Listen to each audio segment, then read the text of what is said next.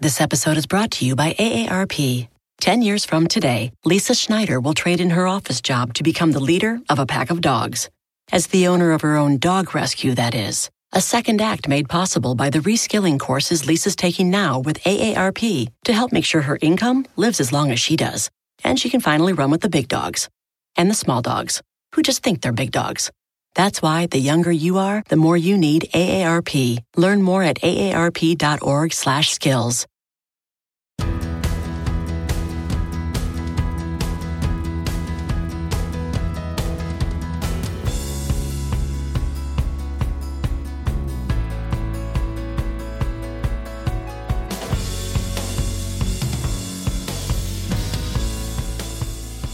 Hey, it's Rachel Cook, your modern mentor. I'm the founder of Lead Above Noise, a firm specializing in helping teams and organizations optimize their working experience. You know, it was actually my own not-so-hot working experience that initially inspired me to start the business I run today. I had been in my last full-time job for a while when I decided to call it quits. And I remember when I started telling colleagues I was leaving and I didn't have a plan around what was next, the default assumption was that I had hit a wall of overwork and overwhelm. I remember them saying things like, "Ugh, you must be fried. You must be exhausted. You must be ready for some time to breathe. You must be so burned out." And they were right, but only on that last point. I was burned out. But actually, it was due to an excess of breathing room. I was in a season of underwhelm, and I was experiencing a specific brand of burnout not well recognized then, but that today many are starting to call boreout.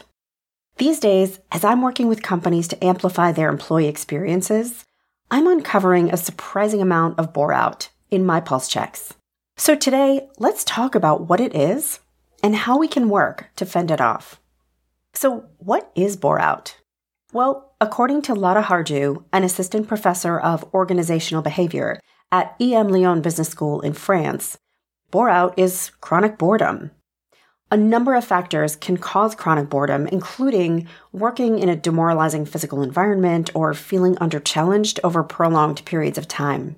But the fundamental experience of boreout is meaninglessness. The experience that the work doesn't really have any purpose, that there's no point. Ugh, how miserable does that sound? And can you imagine doing your most amazing work under those circumstances?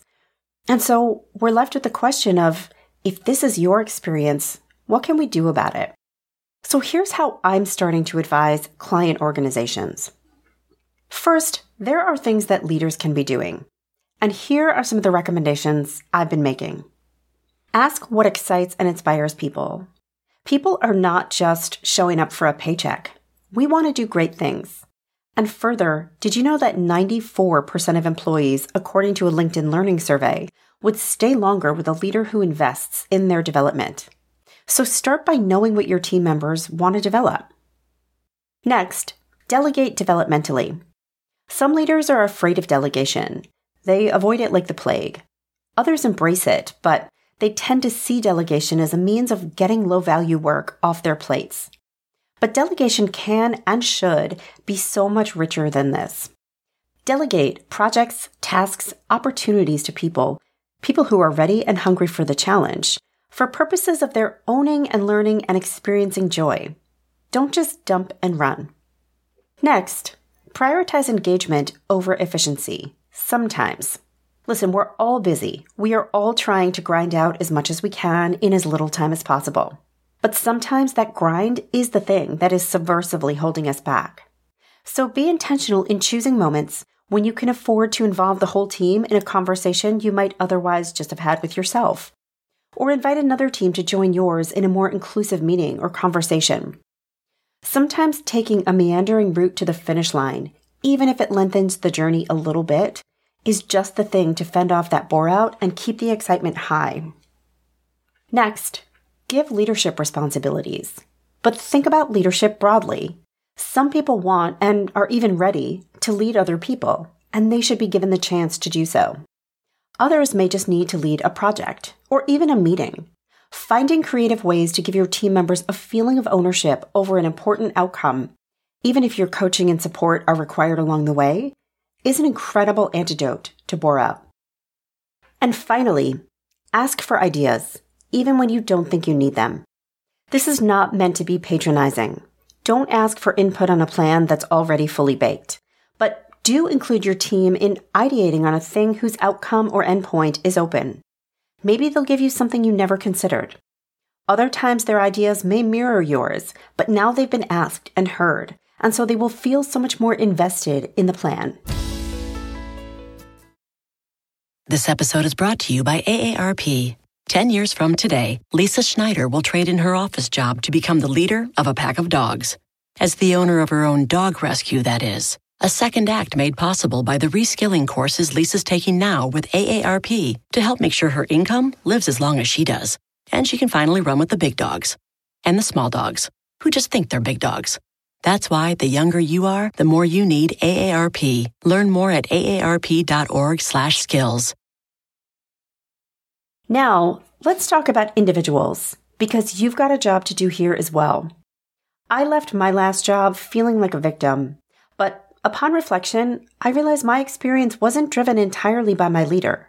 I kind of failed to advocate for myself, and I want to help you avoid doing the same. So start by asking for things that seem interesting.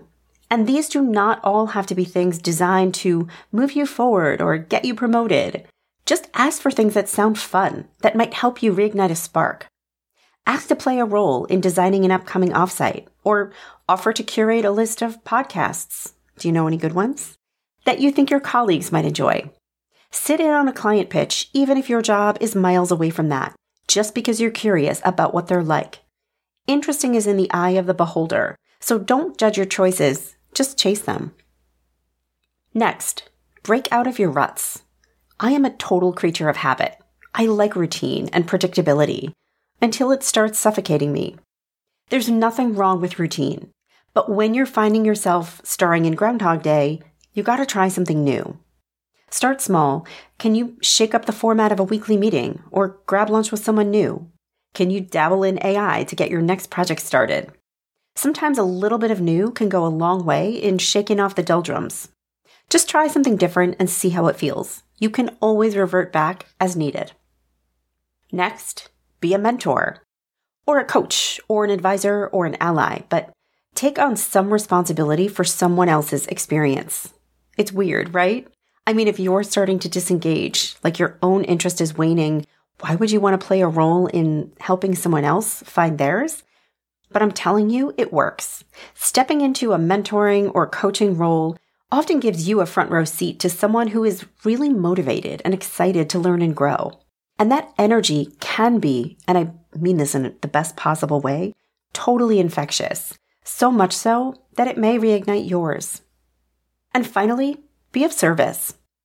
There's this amazing organization called catchafire.org. There may be others like it, but this is the one that's captured me.